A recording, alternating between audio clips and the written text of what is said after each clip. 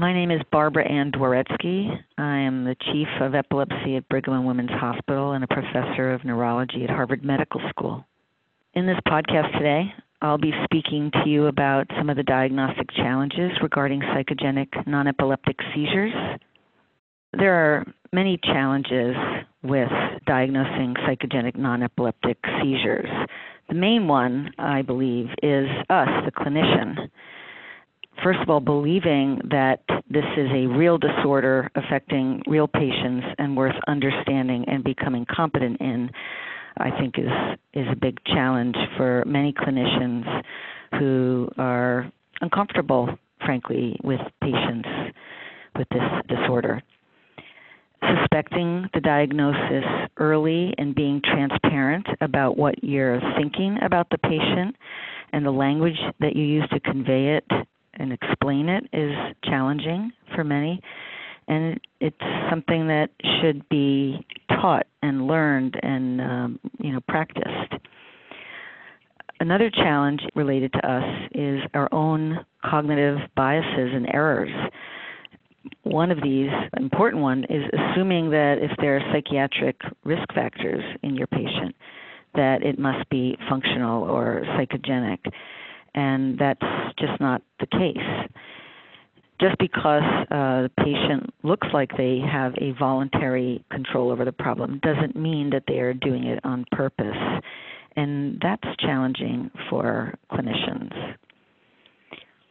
Another big challenge is that patients know how we feel about them, and it's important to obtain an adequate history, which requires listening to the patient.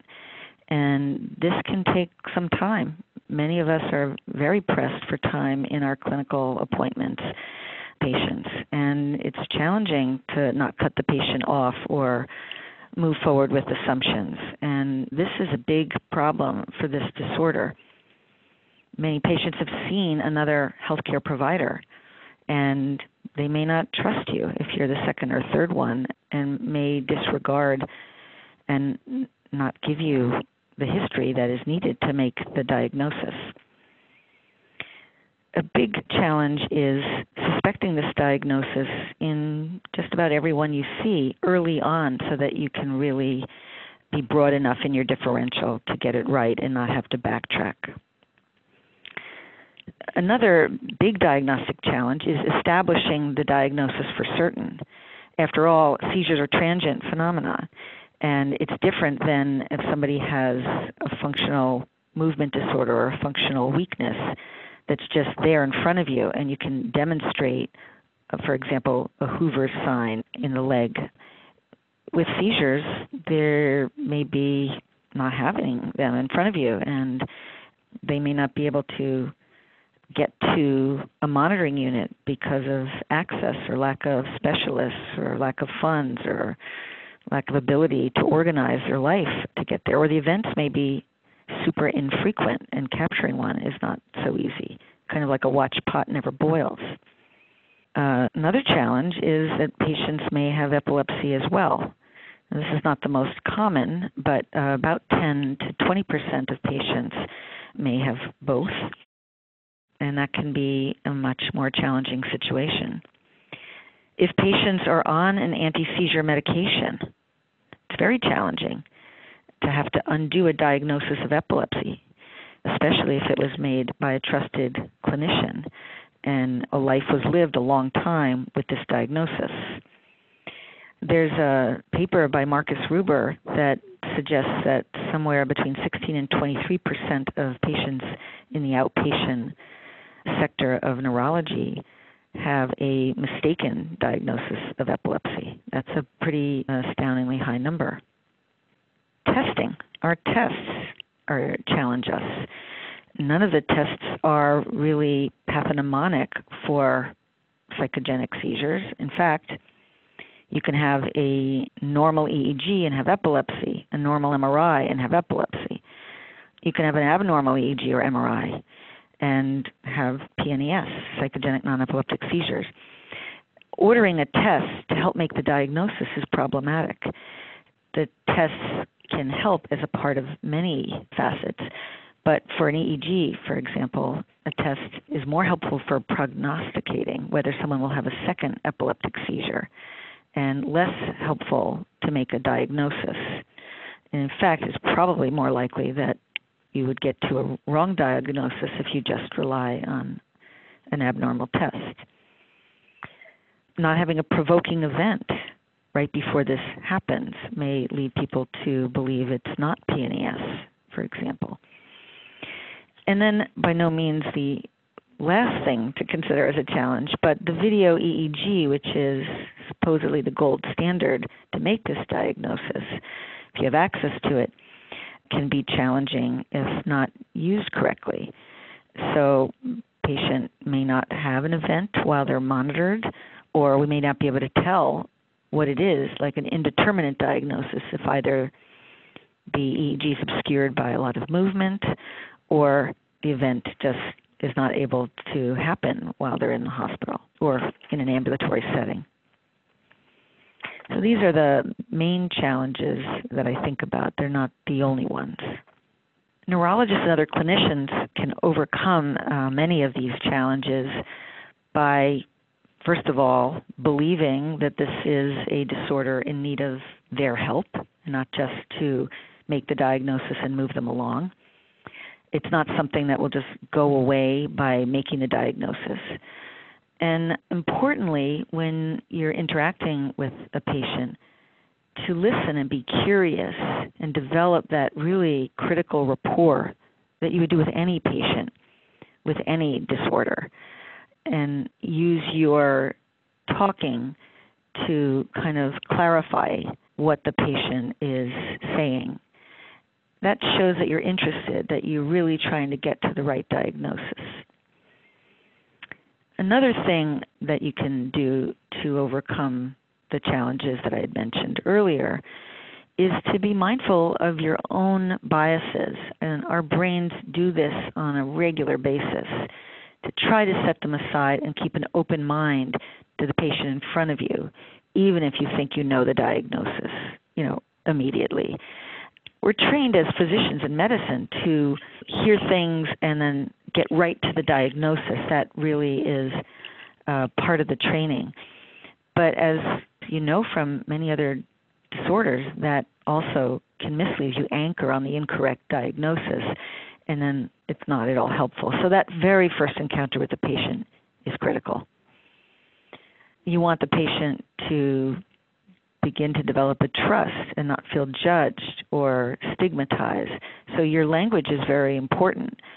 If they become guarded to not tell you something because of the way you ask a question, that can really make establishing the diagnosis and getting the patient into the treatment they need very, very difficult, if not impossible. Another really important way to overcome the challenge of diagnosis is to really hold off on your urge to start the anti-seizure medication. Are you sure that you have the right diagnosis? For some reason, many clinicians are more worried about not treating a potential epileptic seizure than they are from making a mistaken diagnosis. And I think that is problematic for this disorder and quite challenging. Trying to undo the diagnosis of epilepsy with someone who's on a medication, it can be extraordinarily difficult, if not impossible, and you may lose the patient and they may go to someone else who will just keep continuing to prescribe a medication that may be actually causing some of the symptoms that they're noticing. Maintaining contact with the patient, especially if they're not yet buying into your diagnosis and getting to treatment, or if you haven't gotten a definitive diagnosis, is another way to mitigate the challenge that you may face feeling uncomfortable. One very important point to help overcome these challenges is if you do hear about an abnormal test that was performed and the patient is focused on that or anchored on that idea, try to obtain that test. Look at it yourself. tell the patient that, yes, you see what they were pointing to. Because often those findings are either circled or pointed to with an arrow. And so that you've looked at the primary data. That shows you're interested. That shows you're really thinking about them. And it will really help go a long way. It's not perfect, but it will help your patient realize that you're trying to get to the right diagnosis. If you yourself find it very difficult to work with these patients, either explaining the diagnosis or making a diagnosis, there's plenty of education available online with really excellent websites, the nonepilepticseizures.com, the neurosymptoms.org, many ways to help your patient and help educate yourself so that we, after all, do no harm.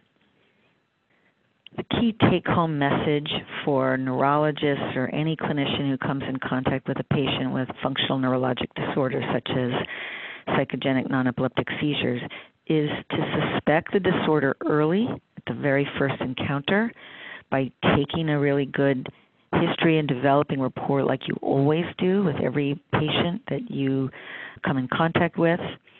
These are critical to establishing the diagnosis. Be very mindful of why you are ordering your test and what the result needs to be before you initiate treatment, and resist, if you can, prescribing an anti-seizure medication if you are not certain that the patient has epilepsy. It's very challenging to get them off this medication, especially if they tell you it worked.